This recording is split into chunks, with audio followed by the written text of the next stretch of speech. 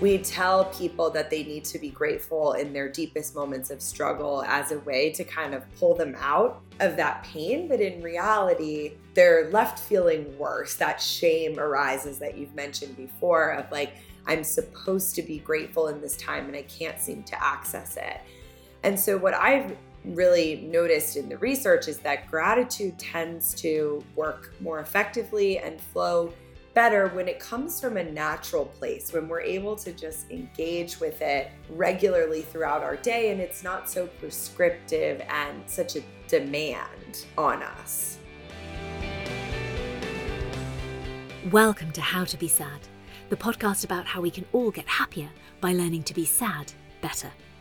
The paperback edition of How to Be Sad, The Key to Happiness is out now if you'd like to find out more. And in the meantime, join me each week as a very special guest shares their own story of how to be sad well.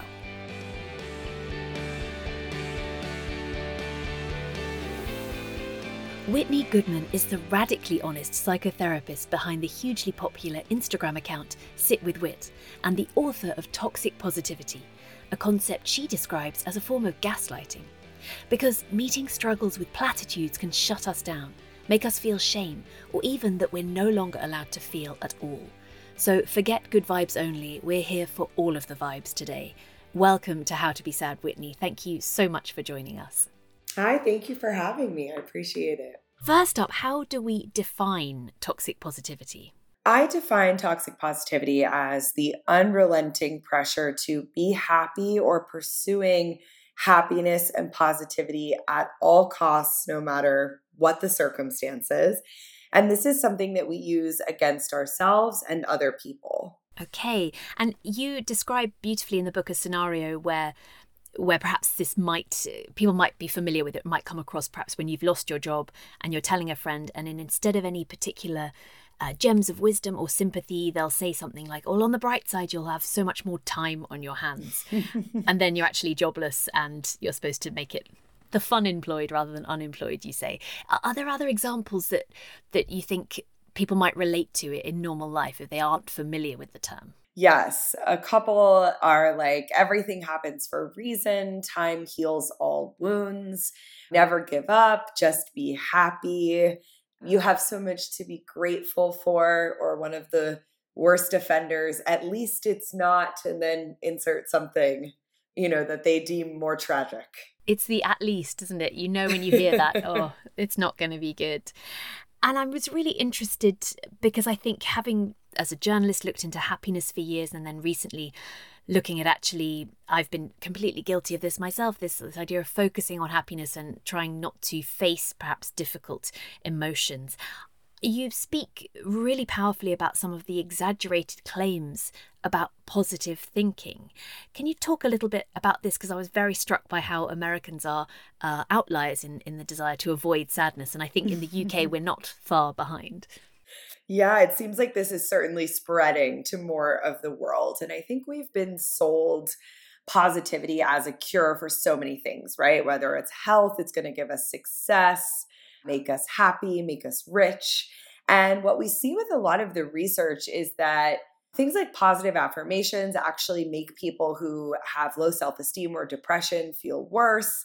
Positivity hasn't really been shown to create much better outcomes when it comes to fighting diseases like cancer or other autoimmune diseases where positivity is really sold as the cure. And it's almost like we saw one study or somebody got their hands on this and just like ran with it to an extreme. And it's given us this feeling that we have such control over our health and all these other parts of our lives that I think doesn't really exist. And it is, as you mentioned cancer there, it does seem to be linked with a lot of shame that actually, if anything is going wrong in our life, it's our fault, that we're just not trying hard enough and that, bad things only happen to bad people. When you flip it on its head, as you do in the book, it's quite liberating to think that, okay, the idea of a just world, as many of us have probably come to terms with now, is just not true. And this sort of reconciling to this, and I know personally you've described how you also were striving for happiness and would feel a sort of shame when perhaps you weren't feeling it. How can you tell a little bit about how your personal realization came about? Yeah, I think growing up, and especially as a woman, there was always this feeling of like, I need to present as happy and smiling and like everything was okay. And that was certainly the culture within my family, within the people that I was around.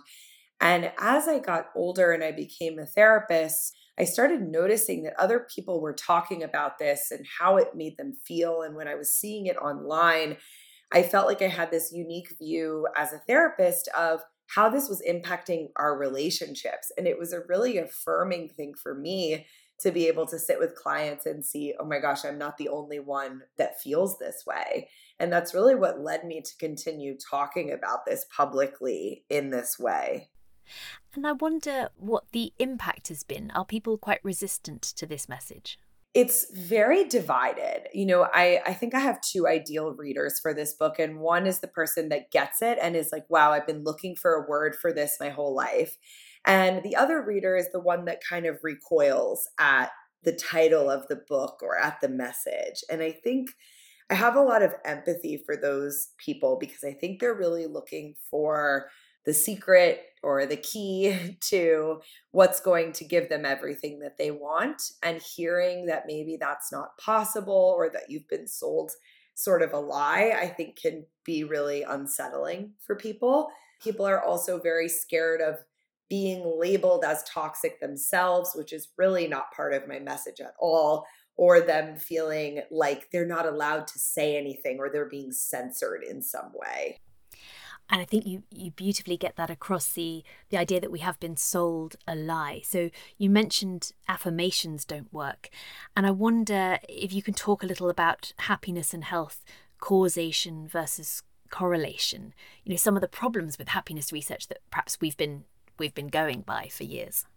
Yes, when we look at the research, we're really unable to kind of piece out whether people who get sick because they weren't positive, or if they just have less opportunities for happiness and positivity because they are sick. And I actually had a situation that I think describes this well. I went to a doctor to get diagnosed with something, and she was like, I can tell that you're going to do really well with this because you have such a positive attitude. And I was researching my book at the time, and I was like, I don't think I have a positive attitude in spite of this. It's because this really isn't impacting my life that much. I don't have a ton of pain. It's not that big of an inconvenience. So I can be more positive about it. But the positivity isn't what's helping me stay healthy or take control of my life. It's really the severity of what I'm dealing with. And so people who are sick, they often became that way because of a variety of factors, not because of their thinking. And unfortunately, like you mentioned, very positive, happy people die from cancer and other things all the time. Yeah, and the physical impact of suppressing our emotions. I'd read the Daniel Wegner studies about thought suppression and how it just doesn't work, but you talk about actually how it can impact on our sleep, even how sociable we feel, and then we can feel more isolated if we think we can't be this smiley happy person that the people around us want us to be. Then we might retreat from them more and feel even worse. Is that right?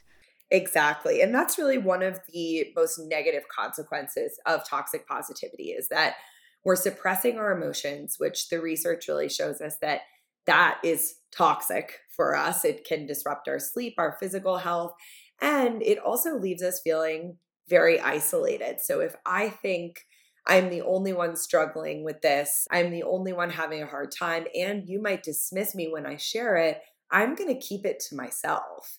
And it really forces us to all stay very siloed in our issues and feel even more alone, which we know has very negative outcomes for mental health. Yeah, they talk about, I live in Denmark, and they talk about the suicide paradox, whereby they're some of the happiest countries in the world in Scandinavia, but also fairly high suicide rates.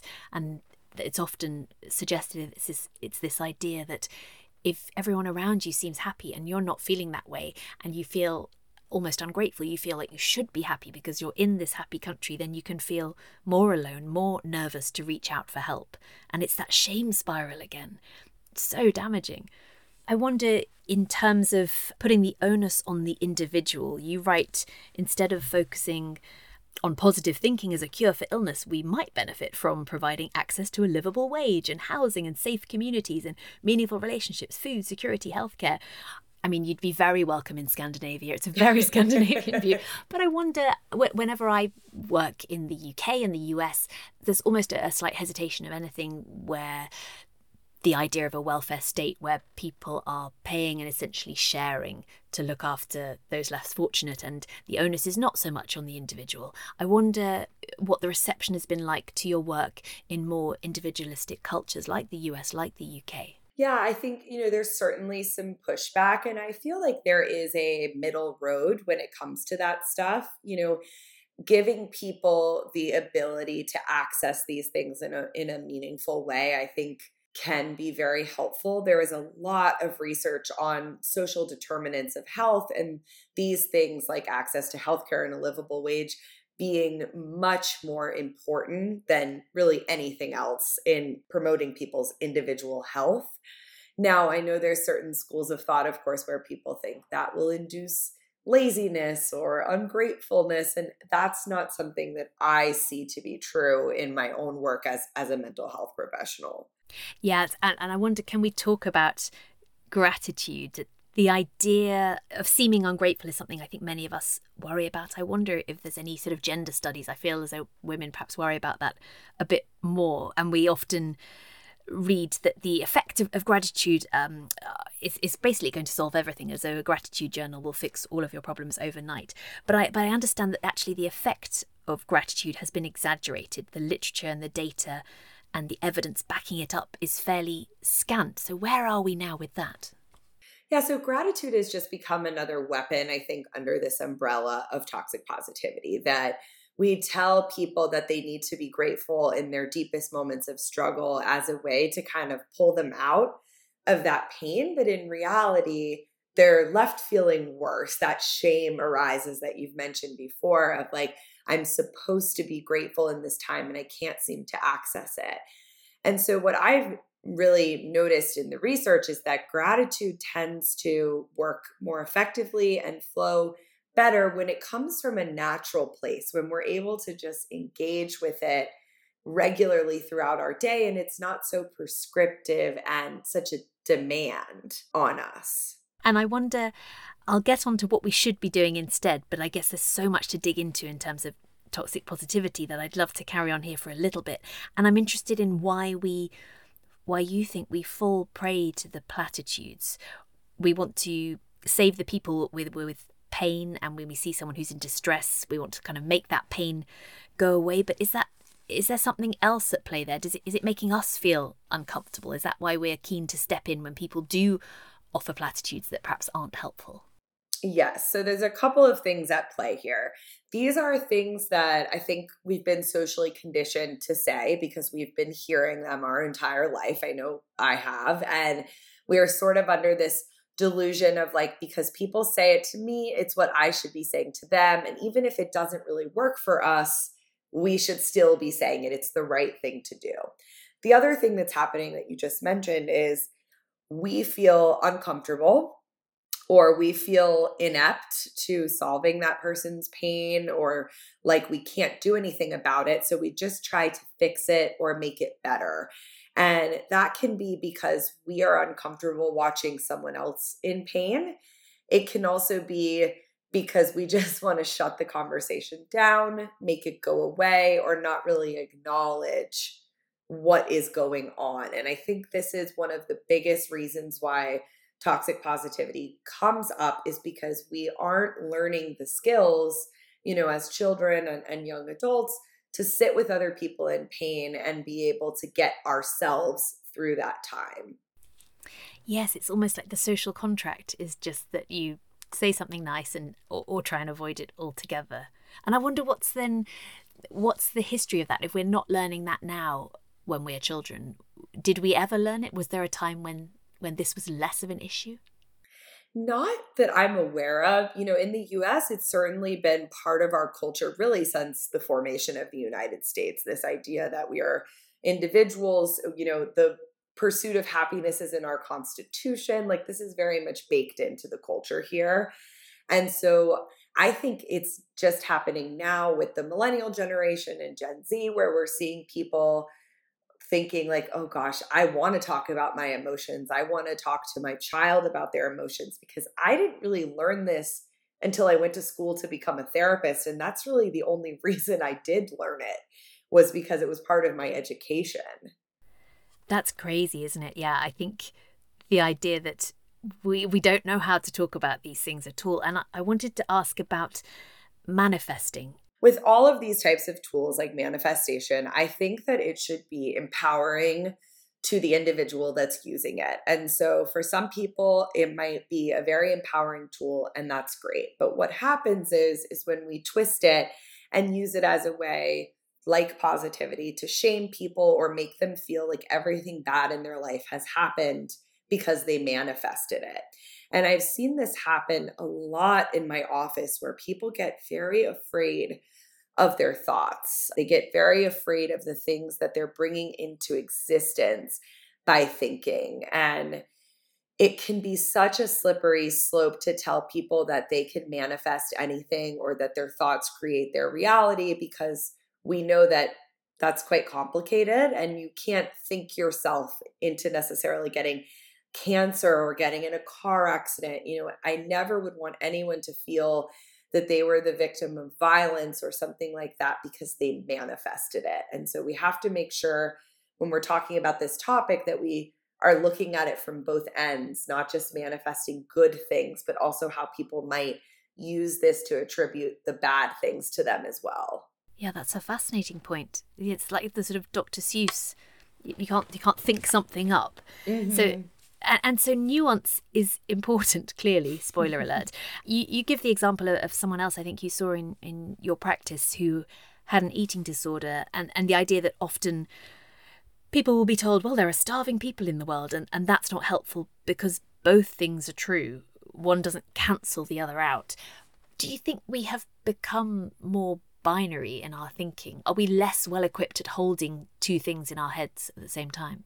Yes, absolutely. And I think we can see this so clearly when it comes to the pandemic and recent events in the world, that people have a very hard time, I think, seeing the gray.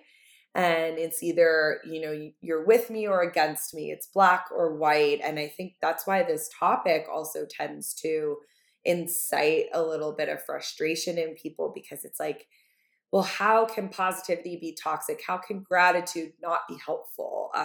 All these things that we just believe are all good, when, like you said, there's nuance to everything. It's very hard to see anything in life as all good or all bad. You talk about the difference between feelings and emotions, and again, there's a lot of nuance there. And talking about things that you learn as a child, it was fascinating to hear you say that this is not something that you just know, you have to be taught it.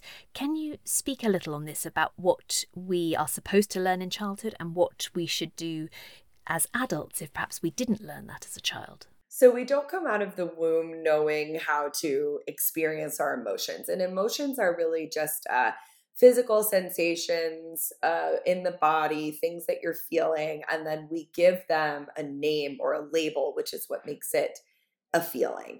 And that's really where I think people should start with themselves, with their children, is trying to create tolerance for bodily sensations and learning how to label them. So when I have butterflies in my stomach or sweaty palms, or my heartbeat is racing, and thinking about, what might that mean for me? What information can I take from that? And really learning like when we need to investigate something further, and when maybe it's just something we're feeling because we didn't get enough sleep, or we need a glass of water, or whatever it is. That I find people are either totally shut down with their emotions, or they're way too obsessive with checking into every single feeling that comes up. And again, with the gray in between, that's the space where I would like people to be, is that middle road. That's interesting. And can you tell me about the importance of regulation? In your book, you use the example of Ali, a girl who pushes away all negative emotions because her mother was so in touch with her emotions and expressed them all so freely. I pondered on that for some time. So there is a middle ground, is there? How do we know, how much is too much when it comes to the emotions? So when you notice that the way you're experiencing and expressing your emotions is hurting you in other areas of life, so possibly your relationships, your workplace, your ability to accomplish anything, that might be a sign that, okay, I need some better emotion regulation skills. I need different people in my life. Maybe I need a therapist. Like I need to bring in these other tools that allow me to feel my emotions and experience them, but not become so overly reactive to them that I'm unable to live my life or to get through anything. So that suppression is not good. But you mentioned Allie's mom in the book, having these emotions that take up the whole room and really run your life are also not helpful. And so how does labeling our emotions help us to process them? What we have seen in research on the brain is that when you label an emotion, it becomes known to you, and then it makes the emotion less scary. When I'm able to say, oh, that's anxiety or that's fear, I know what that is and I know what to do with it, we then have control over what's going on, and we are able to open ourselves up to resources and support. And what they've been able to show is that it really decreases activity in the amygdala and allows us, like I mentioned, to get into that driver's seat rather than having our emotions control us. If you don't know what you're feeling, then you don't know what to do with it. And it can feel like that's going to take over you. So it's just giving us some of that power back. I love that. I wonder if you could share a little why complaining, which has quite a bad reputation, why that actually might be a helpful tool as well. Complaining has such a bad reputation, but when it's done well, it can actually be really quite effective and helpful. And what it allows you to do is bond with other people. I know, I just became a mom and I felt very connected and supported when I was able to complain about that with other moms or people going through it. It also allows you to identify where in your life you might need to make a change or do something. And so a lot of that, what we would call negative information, can be full of data to help us live our lives. That's so interesting. It's often said that sadness is almost like a creative prompt because you're seeing something that's wrong and you want to make a change about it. And I guess complaining has a similar function there. You're thinking about where the problems are, and that makes me think of what you write about work, that actually negativity in the workplace, or at least noticing problems, is hugely undervalued, especially in our drive for everyone to be super jazz hands happy in the workplace at all time. Actually, you need people who find problems because they're going to find the pain points. They're going to help you forward. So perhaps we could talk about work. I'm interested in negativity is not being celebrated in the workplace, but this might be missing a trick. Is that right? Yeah, and there's different levels of negativity in the workplace, right? I like to differentiate between the person who comes in and is always complaining about like the coffee flavors or things like that, and somebody who is really looking at what's going wrong here and what do we need to fix. And often I think people are silenced in the workplace in the name of a positive work culture or wanting to maintain groupthink that I talk about in the book.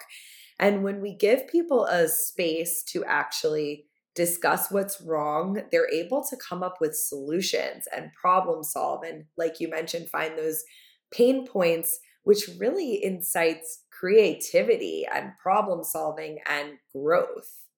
Yeah. And you write about, again, like we talked about, if there's a shame around addressing problems or complaining or talking about problems that you might be having, then people are less likely to speak up. And I was very struck when you said about people being afraid to ruin the vibe. If there is a company culture that is about this relentless positivity, then that's going to really suppress the input and the creativity of lots of employees. Sorry. Absolutely. And we see this happening, with very serious issues in the workplace, whether it's sexism, racism, unfair wages, that, when people complain, someone higher up might be like, you really just need to be a team player. Like, you need to just get your head back in the game. And I think sometimes the complaints that people are bringing forward are very real and legitimate. We just don't want to hear them. Yes. Can we talk a little about toxic positivity and discrimination, how it diminishes lived experience? You write about racism and sexism in the book. Yes. During the pandemic, when we had a lot of conversations about race and racism in the US, I noticed online, I was seeing this huge resurgence of people commenting saying, can't we all just love each other? All we need is love. Let's just have peace. And this was such a good example of how we use toxic positivity to silence people. We're saying something very nice, very kind sounding and well meaning. But when you're using that to respond to someone who's coming to you with a real issue, something that's impacting them and something that's very difficult for them, and saying these platitudes back, really what you're saying is, can you please be quiet? I don't want to hear about this. Like, let's not talk about it. And it helps maintain these certain systems because we're not actually getting to the root of the problem or talking about real solutions. Yeah, it absolutely does, doesn't it? It maintains the status quo because you're saying any sort of detraction from how things are is not welcome. Exactly. And we see this in so many other areas, right? When it comes to ableism, sexism, any other type of prejudice where people respond in this way. And you talk about the link between toxic positivity and body positivity. Tell me why body neutrality is your preferred goal now. So the body positivity movement was started really with wonderful intentions. And I think the actual movement is great, but it was unfortunately swept up in this toxic positivity storm. And all of a sudden, we're being told to love our bodies and love everything about them and be positive about our bodies. And in the same breath, the media is really also telling us, but you need to fix this about yourself or change this. And so I found it in practice to be extremely unattainable for the average person. And instead of always trying to love our bodies and be positive about them, the concept of body neutrality really just tells us to say, this is my body. I accept it. I don't really have to feel any way about it. Some days I might feel down. Some days I might feel happy. And this is what I'm going to do to live with my body in the way that's comfortable for me. And I think that's just much easier. Does that go hand in hand with the idea of radical acceptance? Yes, I think so, which I talk about radical acceptance in the book, which is a part of dialectical behavioral therapy that tells us really we can accept what is without loving it or necessarily agreeing with it. And I think we can apply this to our bodies in the way that it's like, this is the size of my body. And society might try to tell me that my body is the wrong size or I need to change this about myself, but I only have this body. I can't change that. And so I'm going to work to accept that. And I think it's kind of worth repeating because it's such a tricky concept to get your head around. I was talking to a friend about it over coffee today. And so it's the idea of you're accepting what it is, but you're not necessarily agreeing with it or liking it.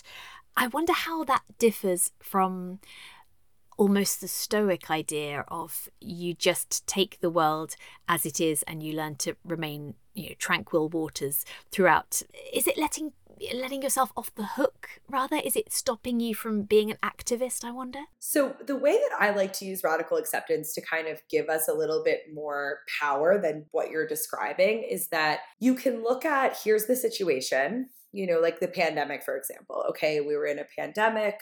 This is hard. I don't love it. Here's what I don't like about it.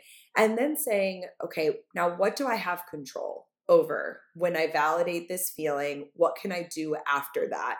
And that's where we might say, I'm going to do this for myself. I'm going to, do something that I love. I'm going to take care of myself and try to accept what is and find what we can have access to and control within that acceptance. Okay, thank you. Thank you. That helps to clarify Of a course. tricky concept. And so, how can we help others without resorting to toxic positivity, would you say? The best thing that you can do when you feel that urge coming over you to use toxic positivity is try to go for validation or understanding. And so, validation might include things like, that makes sense. I hear you. This sounds hard. I wish I could make this better for you. Like, really trying to be in it with them. And then understanding is just trying to get to know what that person is going through and possibly how you can help them depending on the relationship. So asking them, what are you most worried about? What's the hardest part? Is there anything I can do to help you get through this? And instead of assuming that you know how they feel or what's happening for them, really just trying to let them describe it to you. And if anyone that's listening has been to therapy, you might notice that your therapist probably does this with you in a way. Like, instead of telling you exactly what to do or what you should be feeling, they try to get you to walk that path by asking questions. And you make the very good point that you're making space for their pain, but you're not carrying it for them. I guess, again, like in therapy, you're not asking your therapist to take away those problems or to take them all on, but to just sit with you in them, which is a very difficult thing, right? I mean, your Instagram handle, the idea of sitting with you as well, but sitting with any kind of difficult emotion is something I think many of us are very unused to. How do we begin with being okay with that? I think a lot of it is practice. And I like to share that when I started working as a therapist, I was wildly uncomfortable sitting with people. I wanted to do anything I could to fix it. And I think that's part of why I became a therapist, until I realized that I cannot do that. And so giving yourself permission to sit in that place with the person, to just say, this is going to feel hard and not great for both of us. And even calling that out. I do this with my clients sometimes, of like, this feels hard for me. I really want to fix this for you. So I'm trying to understand how this must feel for you. And just creating that space that it is scary, it is valid, and sharing that with one another. That's a really nice thing that you say to your clients. I think that's really nice. Your patients, sorry.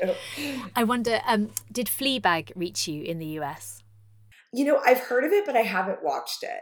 It's a show, right? Yeah, a TV show. Yeah, a leap of the imagination. But just the idea, I think a lot of people, certainly has been my experience. Well, I'll speak for me, that when I have been to therapy, I quite often, I end up with a therapist who I like, otherwise I wouldn't be going. And quite often I would love them to just take the reins of my life and just, sort it out. And there's one point in Fleabag where she asks a hot priest, as it happens, but just tell me what to do. Just tell me what to do. And I think that can be very, very compelling and attractive. So the fact that you're even saying to your patients, I wish I could fix this for you, but I can't. Yeah. That's, I wonder how your approach to, you talked a bit about how your approach to happiness and toxic positivity has changed since you started training to be a psychotherapist. But I wonder in terms of writing the book at a time when you were also pregnant. I mean, there's a lot going on there. There's a lot to unpack. How's that emotional roller coaster been for you? I think it was really a coping mechanism for me I was pregnant during, the real dark times of the pandemic here, and writing a book, and it gave me something to focus on. But it's very interesting that, now that my son's been born, the book is out in the world, I had these huge emotions come up where I think everything I had been suppressing over the last year and a half just all hit me once people started reading the book. And it just goes to show that no matter how much you try to, hack it away, it's gonna show up at some point, and your body and your mind are gonna make you deal with those feelings. I'm always fascinated by that, how the rhetoric and the reality measure up. You know all of the psychological background of the experiences you may be encountering, and you've worked in that practice for long enough, and yet you're human, and so you're still susceptible. The work is never done, right? Exactly. Yeah, and you get to live out your own work sometimes. Oh my goodness. And has anything surprised you? I'm always so shocked as a therapist at how much I learn every single day just interacting with people. But while writing this book, I was so surprised by the history of positive thinking and really how deep this runs. And I feel like each day I'm seeing new ways that this is showing up around us. Also, tell us about the history. So you mentioned it's sort of way back to the formation of the United States, and certainly in my research into sadness in particular, the US attitude to sadness has kind of been set for a long time now. But what have you learned? So positivity really got its start in religion, and that's mainly just because that was the prominent cultural force at the time that everyone was involved in. And it was this idea that after Calvinism, which was very dark and doom and gloom, that they rebranded and switched to this like God wants you to be happy and God is positive, so you should be positive too. And from there, we saw positivity move into healthcare. And, you can think your way into being well, especially women who were sick. It was usually because they weren't thinking correctly or there was something wrong with them. These women, I don't know. I know, silly women, right? Just always getting sick with their thoughts. But then you see like Norman Vincent Peale and this whole like, you have to think positive to be rich and successful and get everything you want. And I think from there, much like diet culture, positivity culture has just continued to shapeshift into these different types of wellness. And now we're seeing it on social media in a very similar but different way. Yeah, and it feels as though it's sort of everywhere on social media. What are we to do with that? How are we to manage the influx of that as people who are on social media? I think it's important to just read everything with a critical eye. I tell people to look out for any absolute statements, things that use always, never, this is the only way to do something, or oversimplifying a very difficult concept. So statements like, just be happy, everything happens for a reason. We have extremely high rates of suicide and depression. And if curing those things was that simple, I don't think we would be where we are. So trying to look out for that and really just, curating your social media experience in a way that helps you think, helps you become more aware, and also inspires and empowers you. Thank you. I think that's really helpful. And thinking about, it's interesting hearing you talk about your work and you write in the book about how when you're dealing with people who will report back about their office life or their high pressure corporate job, and it must be interesting being in a different field, not being in that office environment. I wonder what your take is on the sort of enforced fun in many offices these days, especially as people are coming back after the pandemic, and you're seeing, I kind of thought we were done with the whole beanbags and ping pong tables, but apparently not. Apparently this is what offices think is going to help after the pandemic, the idea of everybody, the pressure to be happy at work. Can you talk about this and how it can leave us feeling, well, just a bit meh and a bit disconnected? I also thought we were done with this, but I saw so much of this during the pandemic. The amount of stories I heard about like games on Zoom and costumes and whatever, it was like just wild. I think what happens is that people are being forced to perform in the workplace when we know that there's something very difficult going on in the world. And instead of addressing that, we're kind of just putting a bow on it or trying to pretend it's not happening. And I want to validate that it is very hard to be an employer and in charge of people during a time like this. Mm-hmm. But what I have found is that when you create space for people to vent, to complain, to talk about what's going on with them, when you validate that and show up as a human being in the workplace, it tends to lessen the amount that people are complaining and allows them to stay connected to their mission at work because they feel supported and like their boss gets what's going on with them and their life and isn't trying to like shut them up. Yes, it's that idea of Dr. Tal Ben-Shahar talks about your whole being and being able to bring not quite your authentic self. We hear that term a lot, but your whole being, which is going to be happy and sad and angry and all of the emotions. And you talk about some research from Harvard about how actually when leaders are more inclusive and humble and get employees to speak up, people even learn faster and you're more productive in the workplace. That was fascinating to read about that. I know, it's very cool. It really all boils down to like just being a nice, kind human. I think we overcomplicate this stuff so much sometimes. And then you see that research and it's like, oh, well, that makes a lot of sense why that would feel good and work. Yes, it's just don't be an asshole. Just be a nice person. Yeah, it's kind of simple. Yeah, I love that. And I wonder what this is. This is a podcast about how to be sad, and my research into it happened after years of looking into happiness and writing about happiness and looking at different cultural concepts, and then realizing that I was just as guilty as the next person of pushing down like a beach ball, pushing down those so-called negative emotions because I had not been taught how to handle them, and the community I grew up in, it was all about ignoring them and avoiding them at all costs. And so it's been a really kind of late awakening for me to learn how to be sad as an adult and how that can be a useful, helpful thing. And now I'm finding different coping strategies that do not involve completely ignoring or avoiding that emotion. And I wonder, with all that you know, what helps you when you are feeling low? Connecting with other people that support me and just allow me to talk about it is really helpful. I've been in and out of therapy throughout my life when I need it. And also really just getting back to the basics has been so important to me. I noticed during the pandemic of keeping this baseline of going outside, drinking water, getting enough sleep, making sure I eat throughout the day. Like these things that are so simple that if I disrupt those things, it is so much harder for me to deal with my emotions. Again, so that's so interesting that it's just the really simple things. We are very simple machines then, it turns out. We just need to, put some fuel in, give it some rest. Things will be better. Right, exactly. Getting back to the basics. Every time I tell people to just start there. Yes. Yeah, which is sometimes not what we want to hear, is it? We want it to be some sort of whizzy quick fix, but actually it's just the slightly less glamorous, normal stuff.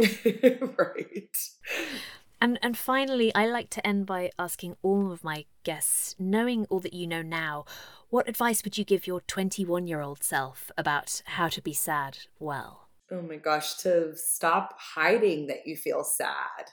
And to talk about it with other people. I think I felt so alone at that age. Like I was the only one that was struggling with whatever it was at the time. And now I look back and realize how I was definitely not the only one. And it would have been so much better to talk about it. Yes, that's a pretty, many of us, I think, experience that. I wonder when you felt like you weren't alone. When did that ease? I think it was after becoming a therapist, I started hearing how other people were thinking and talking. And I was like, oh my gosh, I feel like this sometimes too. And I'm very lucky to be in a field where I can get some of my own things affirmed, by my clients. But now, especially talking to younger people, I work with a lot of people in that age group, early to mid 20s. And I see how scared and insecure they feel. And I remember that feeling. I always say I wish I could get like all my clients and put them in a room so they could meet each other and not feel so alone, because I hear so many of the same stories every day. Oh, that would be fascinating. I know. Oh, if only will the ethics not permit it? Can we not arrange that? If only Hippo and all that would allow. Okay, so one day, a big virtual party where everyone can get together, and one day when we can all hug each other again. Big group hug, tell each other you're not alone, we're all in this together somehow. Exactly. Wonderful. Thank you so much. A real pleasure to speak to you today. And everybody should read Toxic Positivity and learn all about what we should be avoiding. Thank you so much, Whitney. Thank you. Thank you so much for joining us today. Please do rate, review, subscribe, tell your friends. It really helps other people find us and helps us to be able to make more podcasts. The book, How to Be Sad, is out now wherever you get your book delights, and I hope you are doing okay today.